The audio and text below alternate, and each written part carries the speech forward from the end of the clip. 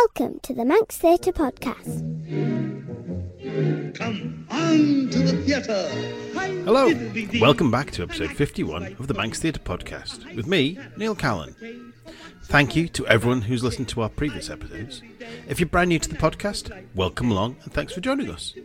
In this podcast, we like to try and keep you up to date with what's going on in theatre on the Isle of Man, chatting to the cast and creators of upcoming shows, to find out a little bit more about the shows and the people behind them, and also what our Manx born and bred performers are doing further afield. Coming up on this week's podcast, I'm joined by two of the principal characters from the Douglas Choral Union's production of Andrew Lloyd Webber's Evita, which opens this Friday, the 9th of February. You can still listen to all of our previous episodes through the usual podcast outlets and at manxradio.com/podcasts. Whilst you're there, make sure to give us a like and click subscribe or follow or whatever it is you need to do to make sure you never miss an episode. In the last episode, I gave you a rundown of all the currently known productions coming up this year. But I forgot to mention Stage Door Entertainment's production of Steel Magnolias at the Balcomine Studio Theatre from Thursday the 14th to Sunday the 17th of March.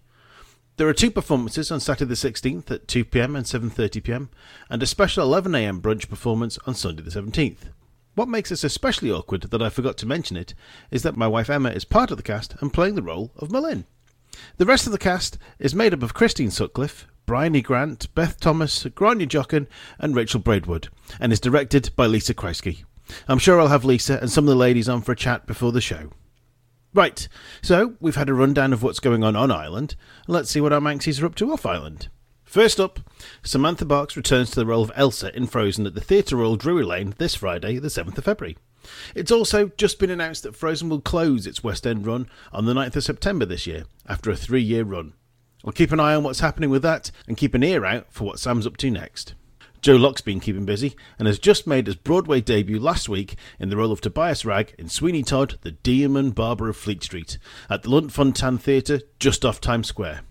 He'll be joined on the 9th of February by Aaron Tveert and Sutton Foster in the lead roles of Sweeney Todd and Mrs. Lovett. We also have a third series of Heartstopper to look forward to, and later this year Joe makes his MCU debut in Marvel's TV series Agatha, Darkhold Diaries. And if that wasn't enough, Joe will soon be competing on Stand Up to Cancer's upcoming series of Celebrity Bake Off.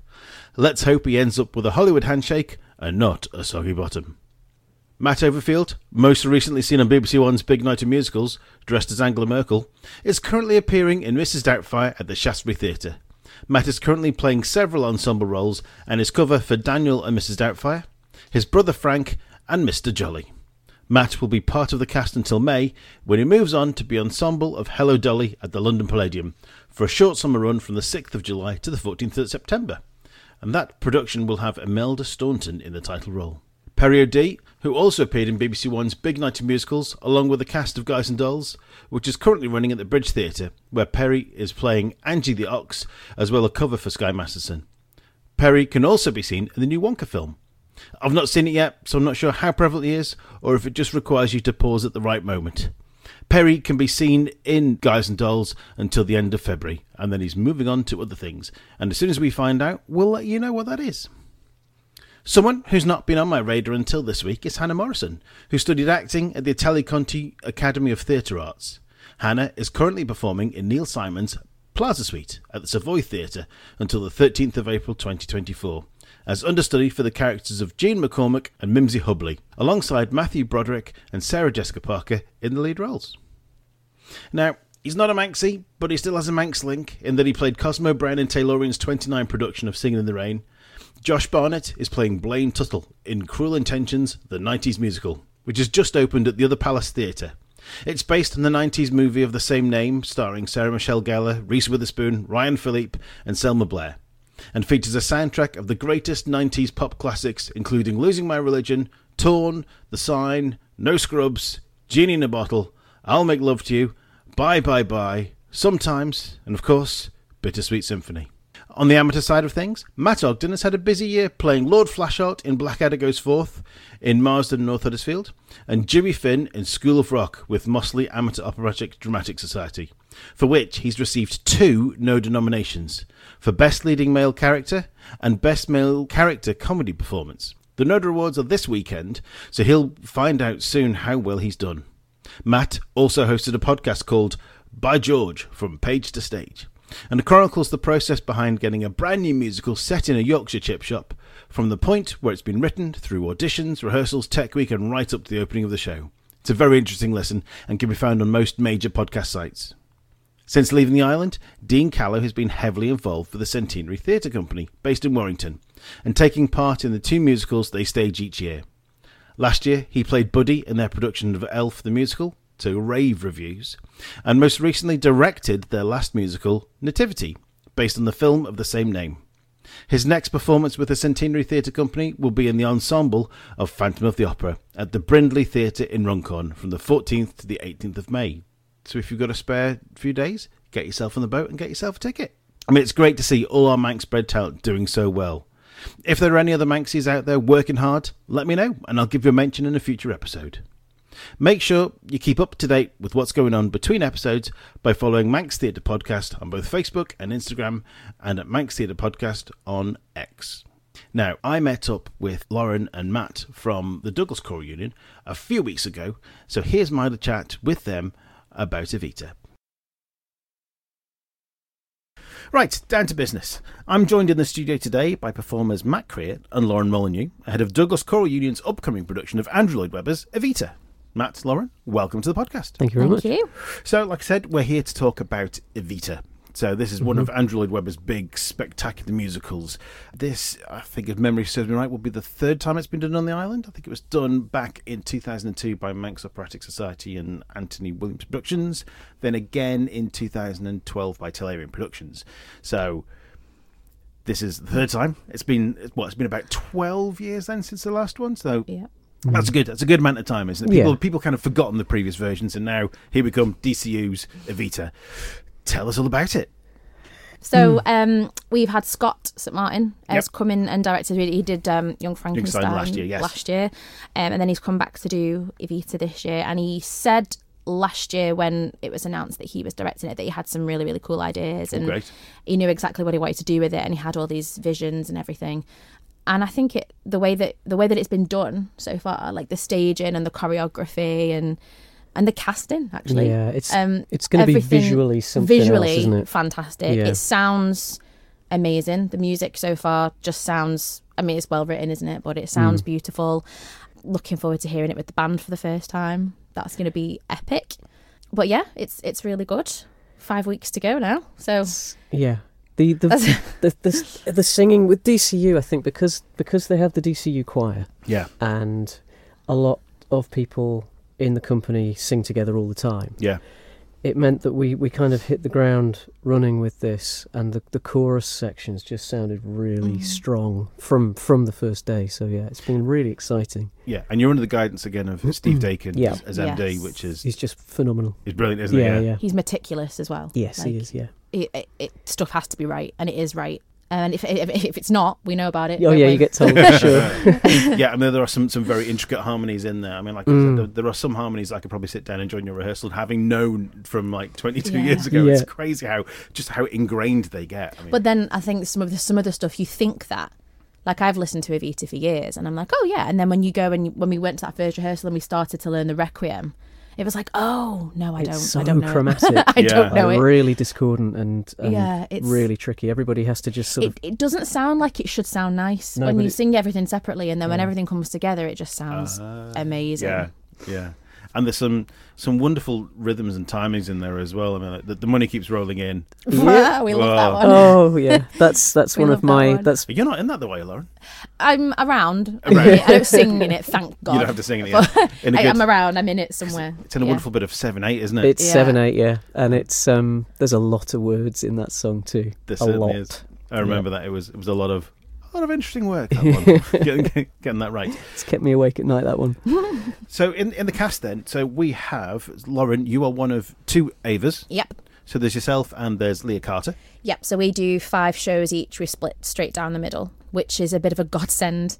Actually, now it's a marathon. That part. Well, it is arguably the biggest female musical theatre role that's ever been written, Yeah, I'd say so. and it's hard work. It's brilliant. I think like the longest time we're off stage in the whole show is something like 3.5 minutes or something like that. I think I get a whole time, 10, but you get 3. In that time, there's a full costume change. There's wig changes. Is that preparation for the balcony?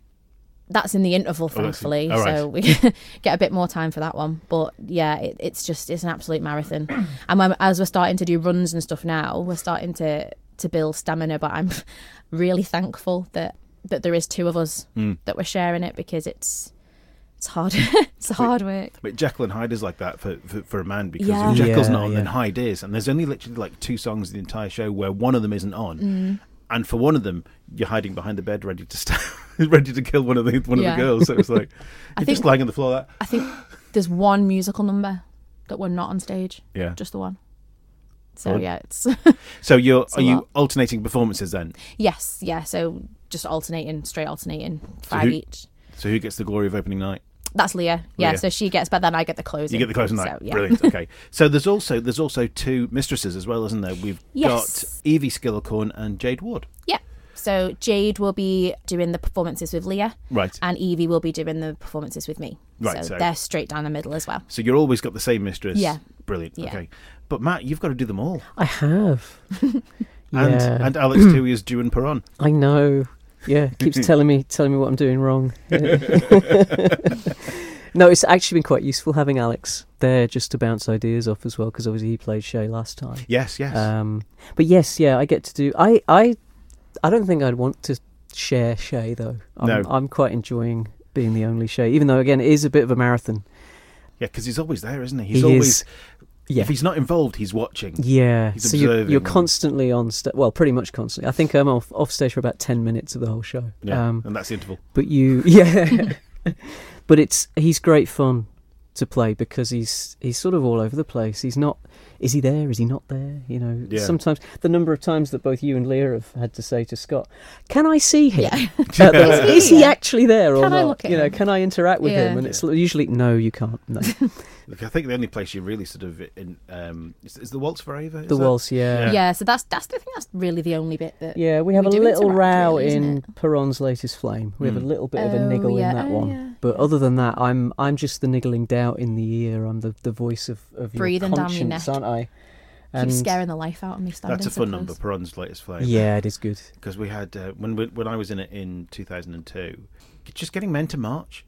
How is marching in time to music that's just a strong, like it's a bum bum bum? How is it so hard to march in time? And Spotty Dogs, same arm, same leg, just stop. It's a tango this time. Ooh. So Perron's Latest Flame, a lot of that stuff, they're taking all the men marching out, and it's a tango. It's quite clever. Partners tango. Oh, right, lovely. It's different. Yeah, I think we're more. This production is more like the Broadway revival, the 2012 Broadway revival. So Shay is not Che Guevara. Shay is just Shay. Right. So I'm not wearing military fatigues.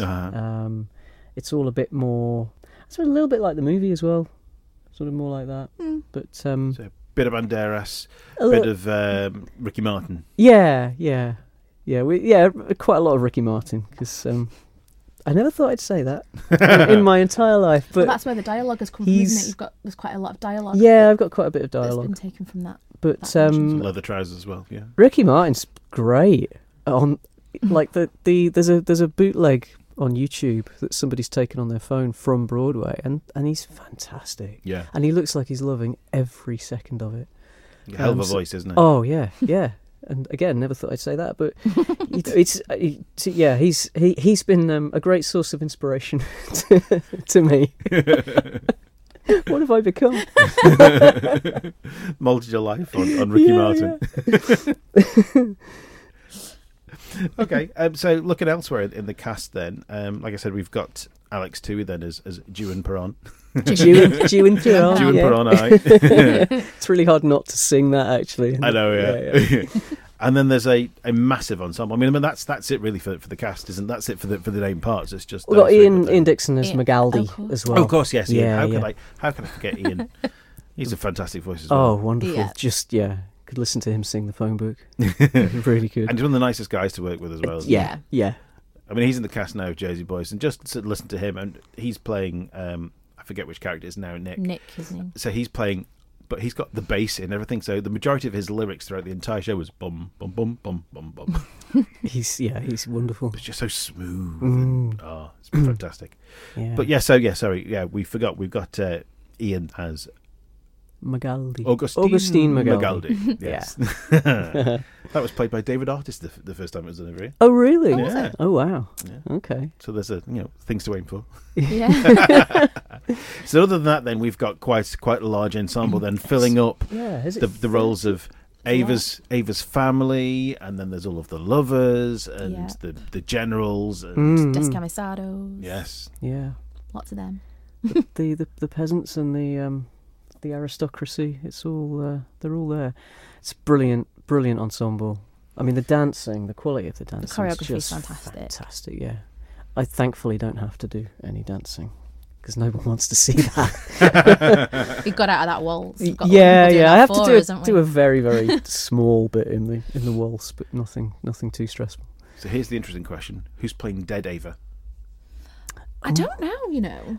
I believe there might be a mannequin. Is there a mannequin? Yeah, I think there might be. I was secretly hoping that the other one of us would be able to just lie there in the cot, but I don't think they're. Yeah. Because in the movie, it's a glass coffin, isn't it? Yes, it was is. supposed to be. Yeah. Yeah. I don't think it's a glass hoping. coffin. I think it's because I've got to slam the lid on it. So It's massive. yeah, It's really heavy. didn't it? Apparently, It's huge. it's got like 8 people to carry the Yeah. thing. Wow, Yeah. that's big. Okay, so looking into some of the numbers of the show, obviously there's some great big set pieces in there. Yeah. Which would you say is your favourite from the show? I've got lots of Yeah. songs, lots. When I started, when we started rehearsing, it was definitely High Flying Adored, just because it's the kind of the poppiest, Yes. most straightforward song. But as time's gone on, it's got to be Money Keeps Rolling In. Yeah. It scared the Riffing life over out of the me to top. start with, but it's Yeah. just such a fun song.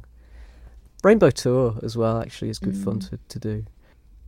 For me, I just enjoy the storytelling songs. I really like that kind of all the words.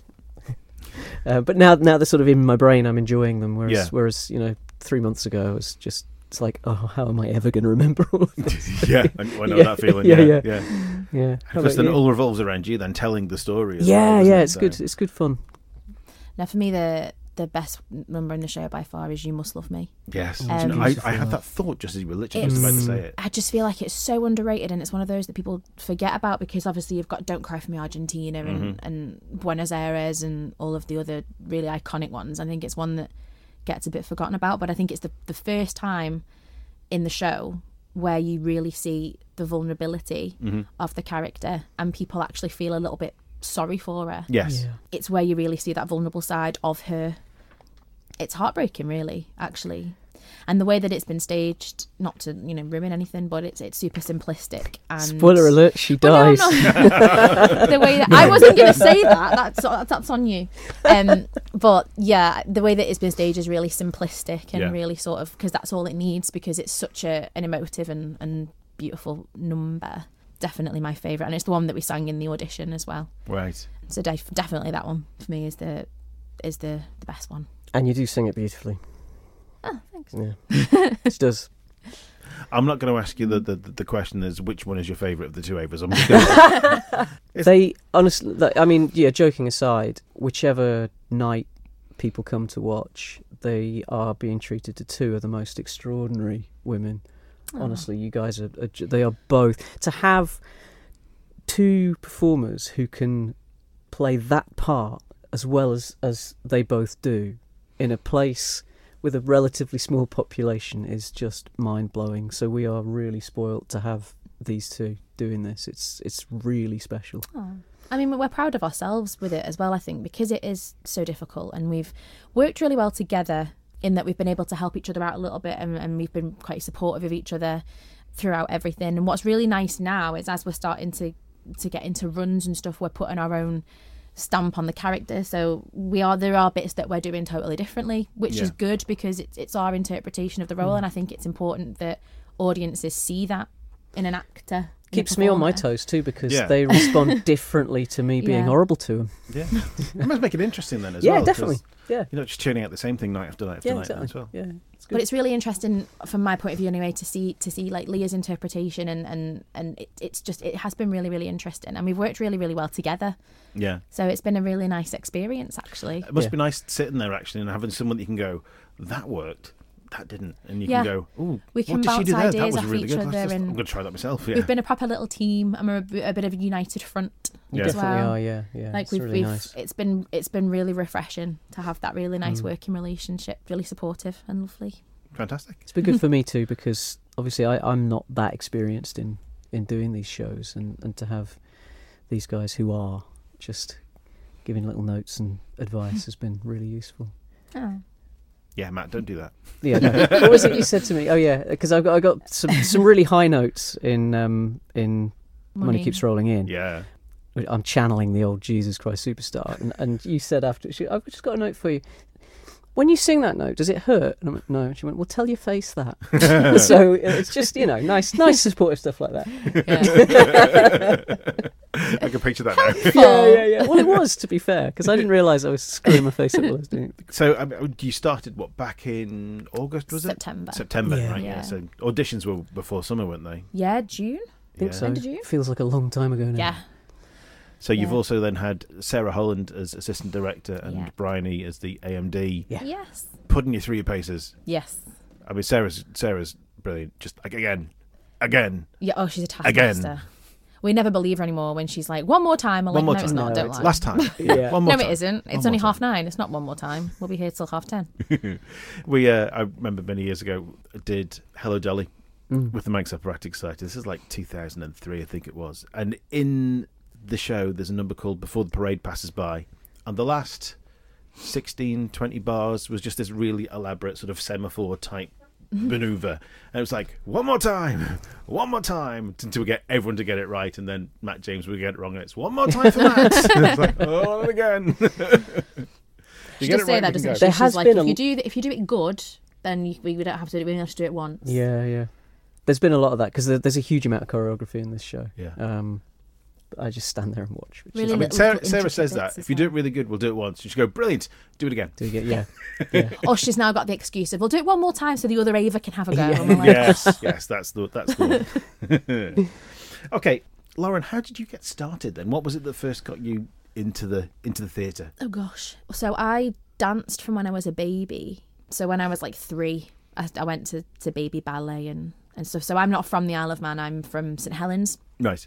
In Merseyside, so I grew up and did a lot of my training and stuff there. So I danced from when I was little, and that obviously got me interested in performing and being on stage. But then when I went to secondary school, I found a bit of a singing voice somewhere, and I auditioned for, our school used to do a Stars in Their Eyes competition. Yeah. And I auditioned for that as Avril Lavigne, because I wanted to be Avril Lavigne. I think every teenage girl in 2005 wanted to be Avril Lavigne. And I did sing Skater Boy. And one of my music teacher sort of pulled me and was like, you've got some potential. And then they gave me singing lessons. So I had singing lessons all the way through secondary school, and then got involved in the school productions and stuff. We had a really good performing arts department at my school. So it was from there, really. And then I went on and did my degree in musical theatre and my master's degree in musical theatre. And you studied at Mountview? Yeah, so I did my undergrad degree at Colchester Institute. Right. In Essex? And so I spent 3 years there. And then I went to Mountview for a year and did my master's at Mountview for the 1 year. Yeah, 2015. And now you're a drama teacher at Ballacabeen? I am, yes. So I'm on my 5th year now. I did always want to teach. It was always something that I saw myself doing eventually. Yeah. And then when I graduated from my teacher training, there were no jobs where I lived. Yeah. And it was Adrienne Burnett, who, she used to go teacher shopping, I think, at the universities. And she came over to John Moore's, where I was doing my training, and she kind of sold the dream and talked about teaching on the island and teaching at Bala. And then I arranged a chat with her. She offered me an interview. And yeah, so I've been over here since 2019, and it was one of my colleagues. Just in time for lockdown. Yeah, literally just in time for lockdown. Couldn't think of a nicer place to be locked down, to be fair. But it was one of my colleagues at work who'd said, when I said I was into theatre and stuff, she was like, oh, you should get involved in the theatre here. The theatre scene here is really, really good. You should get involved. And once I got my first year of teaching out of the way, I thought, well, I'll audition for something. And Shrek was the first one that sort of popped up. So I went and auditioned for that, and it blew my mind how good everybody was. Yeah. Like I had no idea what to expect. I hadn't been to see a show over here because it had been COVID and lockdown, and there hadn't really been any. Yeah. So I hadn't seen anything. DCU just managed to squeak in Sound of Music just before lockdown. Yeah, but I didn't see that. Ghost, unfortunately, was due to happen the week that we locked down. But I never saw it, and then I had no idea what to expect. I didn't know anybody at all at the auditions. Yeah. And I turned up and I was, blew my mind how good everybody was. It was brilliant. Not used to it at all. So straight away I was like, this is going to be good. Yeah. This is going to be good. And wasn't expecting to be given the understudy Fiona. That was like a big surprise. Yeah, no, I saw you. I saw you in Trek, and I didn't realise it was you. I thought the makeup makes Dandy look really different, doesn't it? And it wasn't until like halfway through they mentioned it to my wife, and she went, "That's because it's not Dandy, it's Lauren." And I'm like, really? Oh, all right, okay. Yeah, no, that was such a good show. It was lovely. I was playing in the orchestra for that one, and it was the first show after lockdown. It was the first the theatre opened. It was a perfect show for that as well, I think, because it was so such fun and so really feel heartwarming, and bright and colourful. Yeah, it was brilliant. Yeah, and that's the first time I'd heard you sing, because we were working together at the time. We were, yeah. And I was like, okay, okay, she knows what she's doing. Yeah. So what was the first part that you played then, whether it's at high school or? The first musical I was ever in, I was 10, and I was one of the children in The King and I. Oh, right, okay. In St Helens, so that would have been 2003. Yeah, so that was the first musical I was ever in. But the first proper part I think I had was I did Eponine in Les Mis at school. That was a school thing, and that was the first sort of like lead role that I had. Once I'd had a few like singing lessons and stuff, but I've not really had many. I think all the way through my training and stuff, I was always, because I was always a dancer. Yeah. All the way through uni, and that I was always ensemble dance captain, because that was where I kind of sat. It's only now that I'm starting to do lead roles and stuff. Yeah. It's really fun. It's different. It's exciting. So Matt, I don't want to say strengths because that sounds a bit mean, but your sort of your preference rather is the music and in the pit. But I come from I studied at music college. I studied trumpet, so my background is orchestral and brass bands and all of that. And I had a similar experience though when I moved to the island in 2001. I'd been freelance trumpet playing in London after music college, and had done quite a lot of regional theatre gigs. And you turn up to somewhere you'd never heard of to do Billy Liar or West Side Story or proper sort of church. Oh blimey! Yeah. And you sit through it and you think, wow, okay. And then I got the first opportunity I got to play here. I think I stood in for Paul Hamilton in Wizard of Oz. Right. And that was my first experience of Manx Theatre. And was it Taylorian? It was the same. Yeah, it was a good while ago now, and it was the same thing. It was just, crikey, these guys are amazing. This is not my experience of amateur theatre. Yeah. And it is just it says a lot, but we really are just so lucky here. But the quality, it was the same with. I was just like, wow. So any opportunity to play in the pit, I'm there. Like, yes, please. Yeah, and you've sung in bands and things over the years as well, haven't you? Yeah. I've sort of came to singing a bit later in life. Yeah. When I was sort of writing my own songs and needed somebody to sing them, so I did. Yeah. And then so but I hadn't sort of gone through the musical theatre route prior to Jesus Christ Superstar. Yes. So, just no real, experience on stage, then comes on auditions for the first show and gets Jesus and Jesus Christ Superstar. I mean, that's a good place to start, isn't it? Yeah, well, ease yourself in gently. I think that was the thing, because I was approached for that show. Yeah. And I think what had happened was they were struggling to cast it, because it does require a very specific and fairly pointless set of skills vocally. And a lot of men, that show, actually. So, yeah, a lot. And we already had a lot of men. And at the time, I looked like Jesus, and I think that was the thing. Like, he looks like Jesus, he'll do. He'll do, yeah. He can sing and looks like Jesus, that's our man. Exactly. And that was, what an experience that show was. Yeah. I mean, where do you go from there, really? And then this came up, and I thought, oh, I do fancy having a crack at Shay, so yeah, thankfully I got the part, and I'm loving it. Brilliant. What's that, 9 years later then? So it was about 2015, I think it was it? 2016, so it'll be 8 years, was it? 8 years. 8 years when we, yeah, wow. So what we're looking at, 2032 then for the next one? Maybe it's a Sweeney Todd in 2032. Just to hit that triple, yeah? Okay. It's pointless asking you what's been your favourite role, because there's only two to choose from, but... I think Shay. Yeah. Partly because my costume's a lot more comfortable. Yeah. There's probably more to do because obviously Jesus Christ Superstar really is Judas's story, isn't it? Oh, definitely, yeah. There's so much more meat in there for Judas than Jesus. So. Yeah, I've got so much more to do in Evita. Yeah. And he's just, I mean, Jesus, obviously it's an iconic role, but he's fairly two-dimensional in terms of he's either sad or he's angry. Yes. That's sort of it through the whole show. Or dead, yeah. So, whereas Shay's a challenge because half the time you don't know what he's supposed to be on stage at that moment.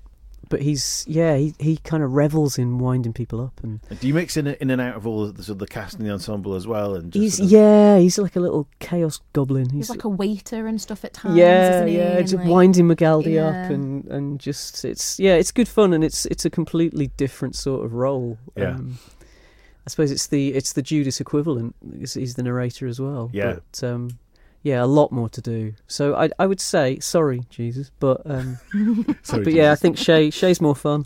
Yeah. And he keeps his clothes on as well, which is great. Don't get covered in blood. No.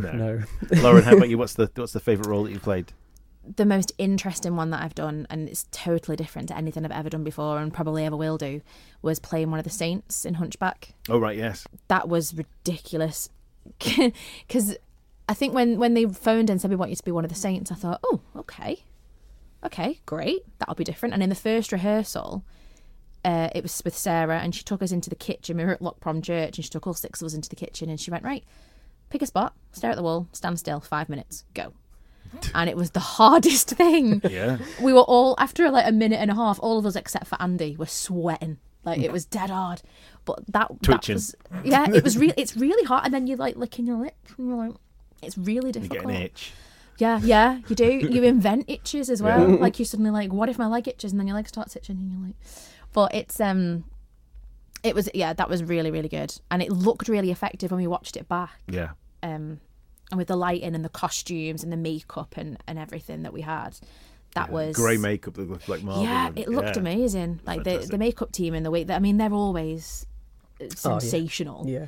And it's what makes the production sometimes, is the costume and the makeup and all that. And I think especially with the Saints, that's what made it, and it made it so effective.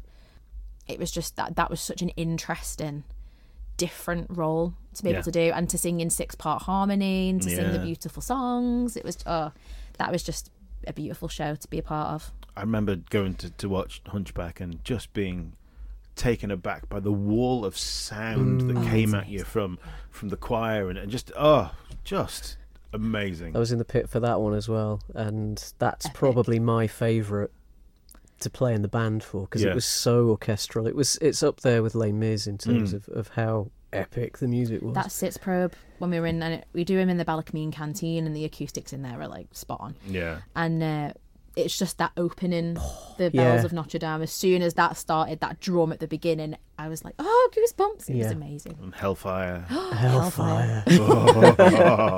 So good. So good. Yeah, it was. That was an amazing show. Sitz probe is one of my favourite parts of the whole thing, and I remember sitting there the first time we had like the full band for Jesus Christ Superstar, and get those guitars going,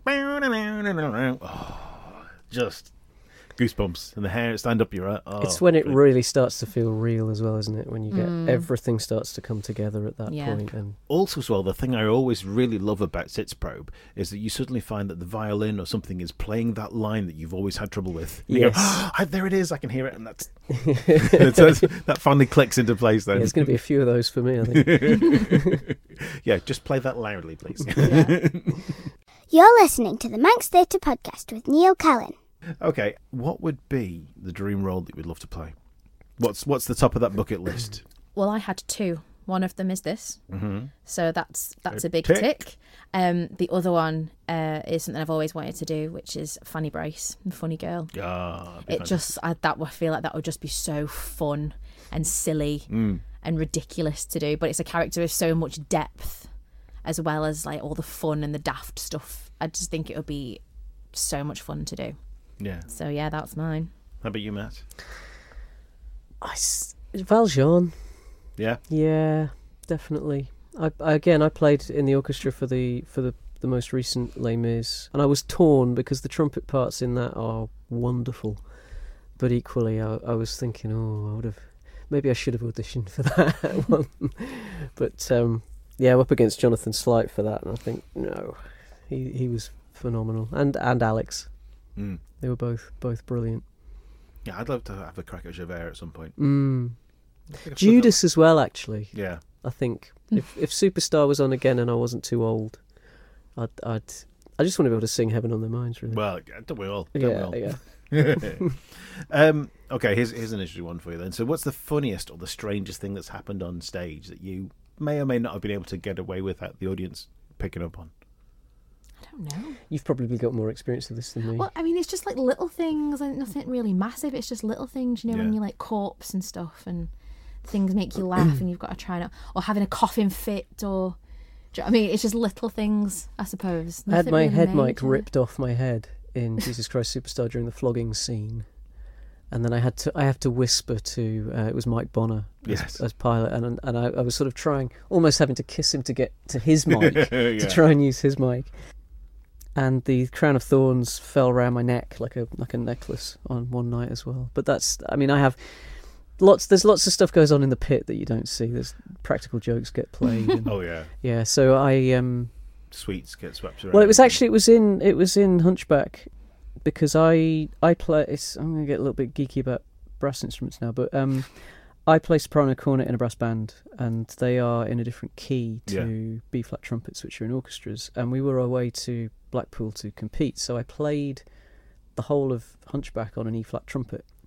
But because I'm getting older and I don't really do transposition on sight anymore, I'd written it all out, so I had it. Anyway, a certain MD for that show decided it'd be hilarious in the interval to turn all my music for the second half upside down. So I opened it up to start the second half, and all my music was upside down. So yeah, thank you, Steve. Was that Mr. Dakin? Yes, it was, yes. And that's not the worst thing he's done to anybody in the pit either, but I'll let him tell you that. I remember in Hunchback he had the little spoons with the happy and the sad face. Yes. He was holding up to the camera. I clocked that because I was like down row C or D, and I'm like, what's on those spoons? You weren't supposed to see those spoons. I wonder if he's going to bring the spoons back for Evita. He hasn't got time. He hasn't got time. Oh, no. Oh.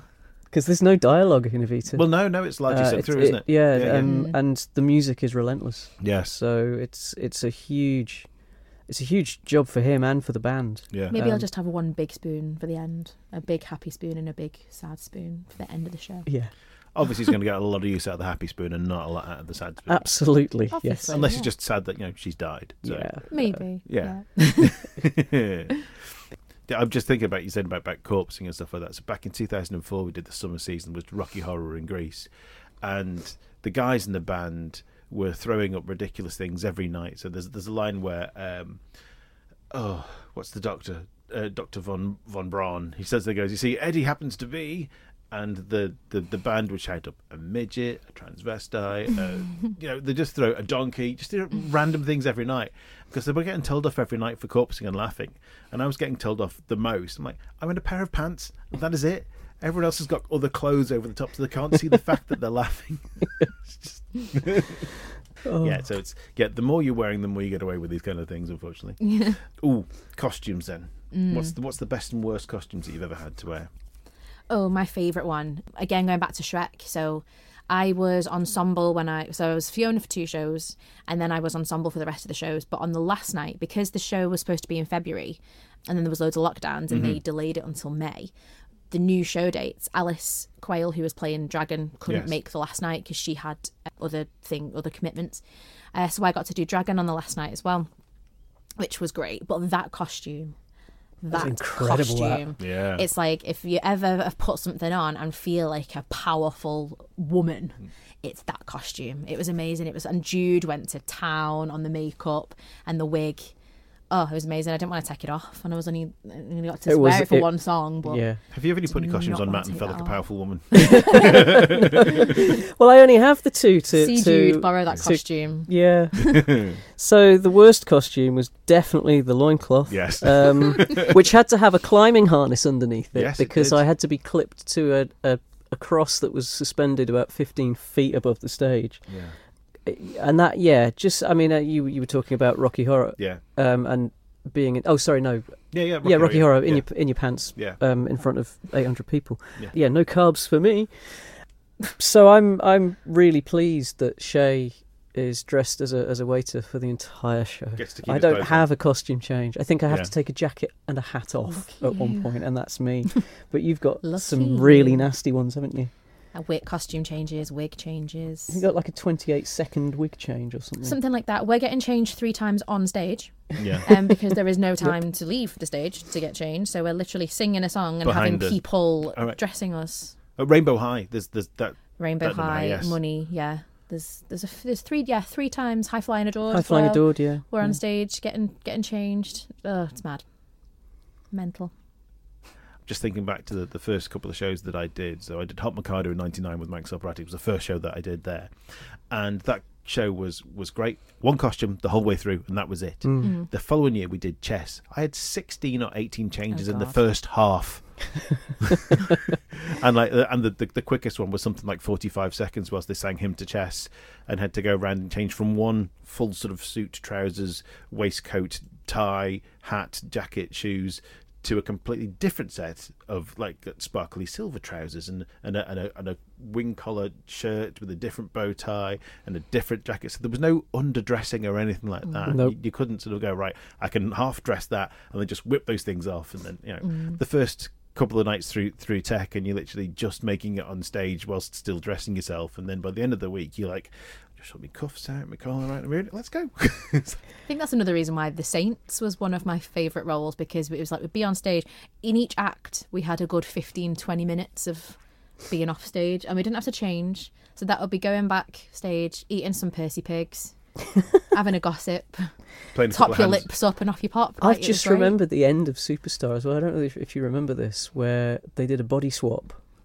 As I've come off the cross, put me on the floor and the ensemble surround me. Yeah. And then I duck off stage, and then they swaddled Dominic. Oh yeah. But the audience can't see it. Yeah. Meanwhile, I've gone out down the side of the theatre, sprinted the full length of the building, to then, still covered in blood, to be put into this crisp white resurrection gown to then walk up the middle of the theatre. I'd forgotten about. I think I was finished by then. That was as the priests, we just kind of like done our bit. Yeah, he's been crucified. Laters, we're off to the pub.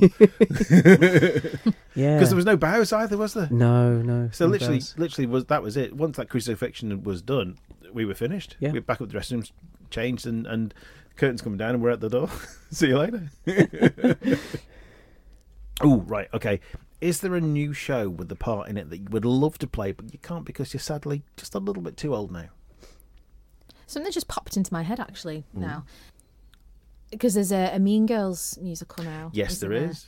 And I think again, everyone my age grew up watching Mean Girls, and I don't think this part would ever be in my wheelhouse anyway. But Regina George, Mean Girls, just the chance to be really horrible, like a really horrible, like that. That's always fun to play, isn't it? Yes, because there was the film, and then there was the musical, and now this year's coming out is the musical of the film. Or the film of the musical, rather. Yeah. So Regina George, okay. On Wednesdays we wear pink. Something like that, anyway. Yeah. Matt, Well, I'm 48, so I'm pretty much too old for everything now. I don't know. No. No. No. I'm my knowledge of new shows is sadly lacking. But yeah, like I say, I mean, I think if there's any roles come up in the future, they will be for the older parts, perhaps. Yeah. Yeah. Well, I'm sort of clinging on at the moment. Okay, so we're all the wrong side of 40 these days. Yeah, so. Yeah. We're into the parent roles now. It comes to the best of us, I suppose. Okay, well, with that in mind, then, if you're not quite so up on the newer shows, is there an older show that hasn't been done for a long time that you might like to see brought back? Because there are a few shows that are coming out and right now that are like really good old-fashioned shows that have been given a real modern spin to them and brought up to date, like Cabaret in London, and Guys and Dolls. I've heard that's incredible. Both of those shows. Guys and Dolls is by far one of the most amazing shows I think I've ever seen. It's up there with producers for me, just especially with that standing ticket, being in on the floor and experiencing it all down there. It's just a phenomenal experience. I don't know. I love all the old fashions. I love anything Rodgers and Hammerstein, and especially stuff like where you've got Carousel in Oklahoma and they've got the big dream ballet sequences. Anything like that, because when West Side Story was done again recently, like they managed really well to keep true to the plot and to the story and everything, but they modernised it just as much as it needed to be. Yeah. For it to still be effective and for it to still all sort of make sense and still be the same. And it would be great if they could do something like that with like Carousel or Oklahoma or something, but keep the dream ballets as they were and keep it.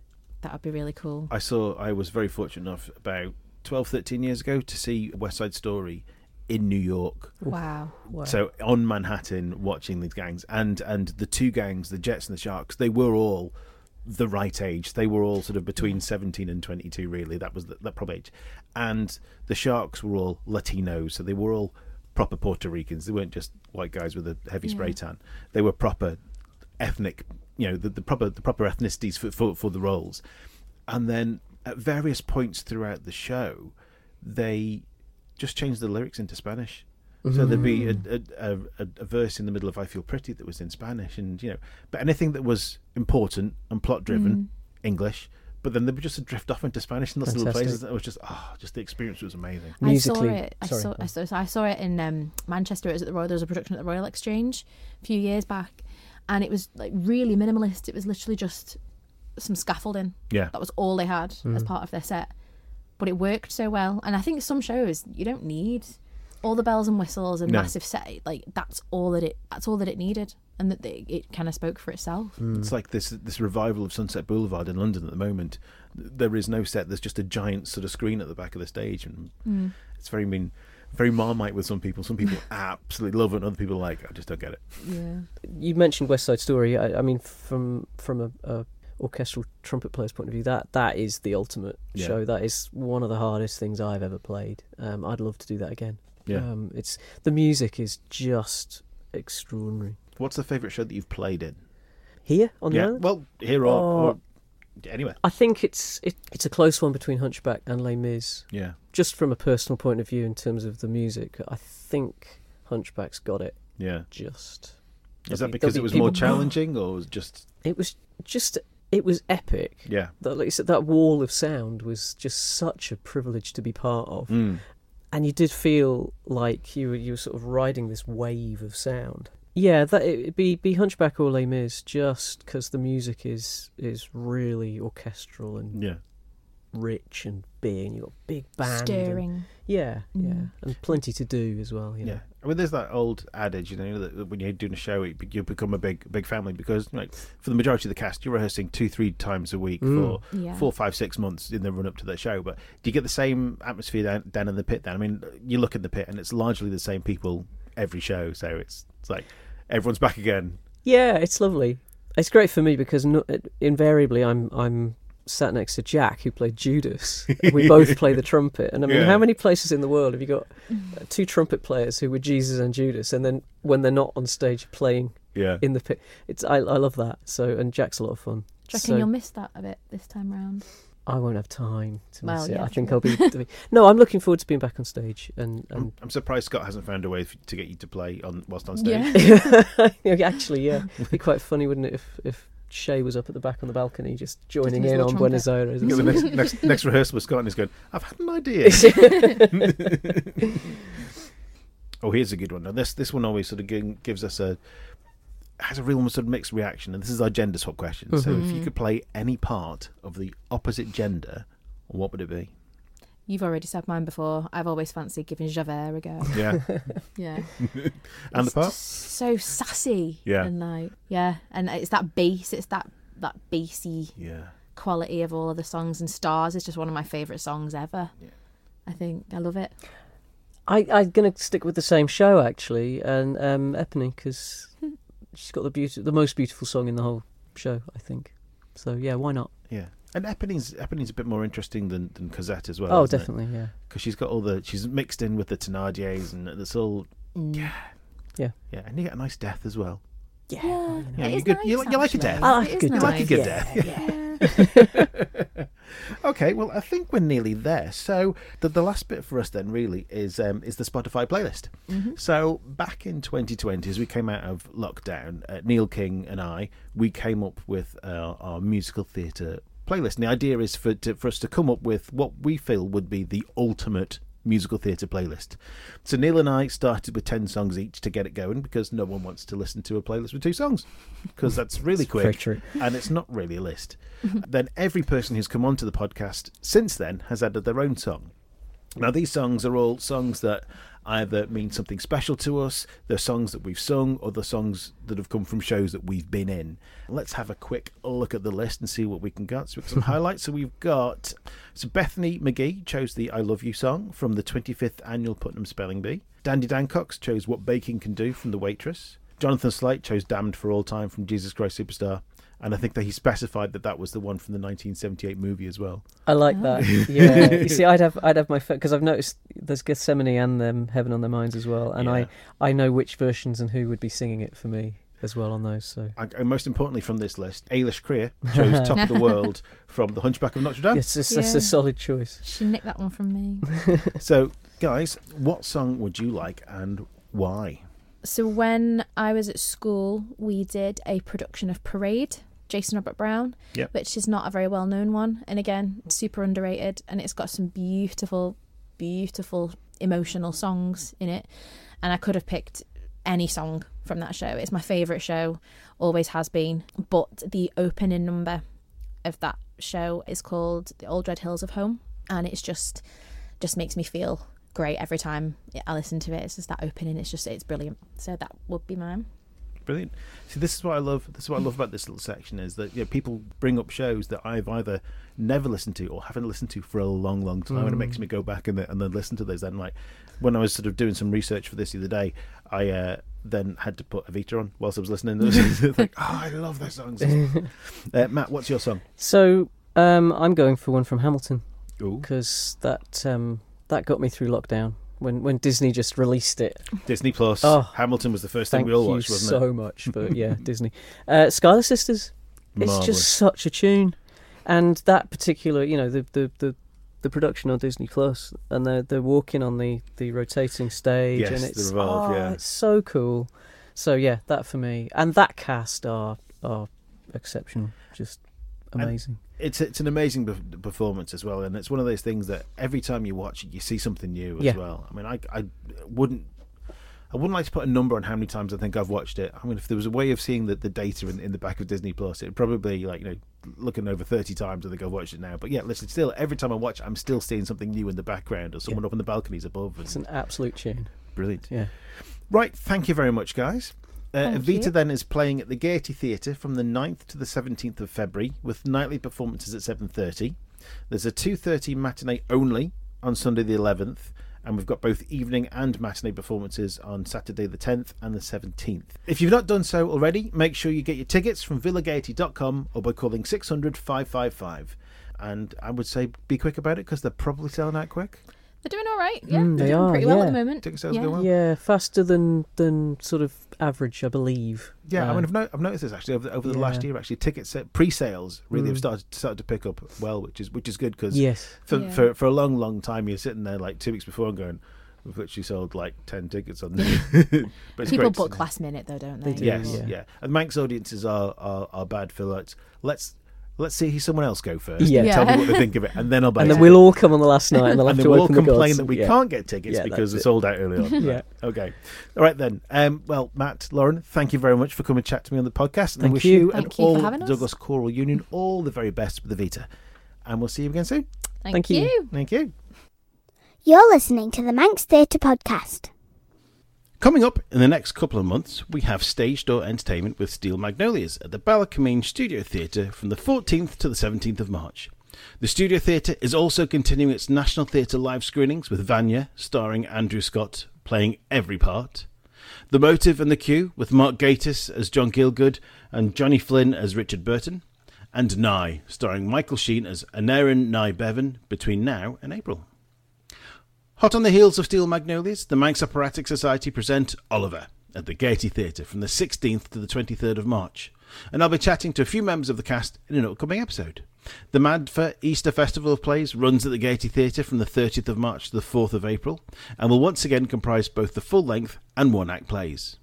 Then it's the summer. We've got Two Feathers in July with Jersey Boys, and Taylorian in August with We Will Rock You.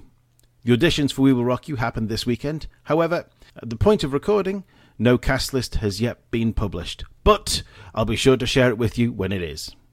Hopefully, I'll get a chance to talk to some of those on the podcast close to the time. Well, with that, we bring episode 51 to a close. Thanks once again to Matt and Lauren for joining me on the podcast.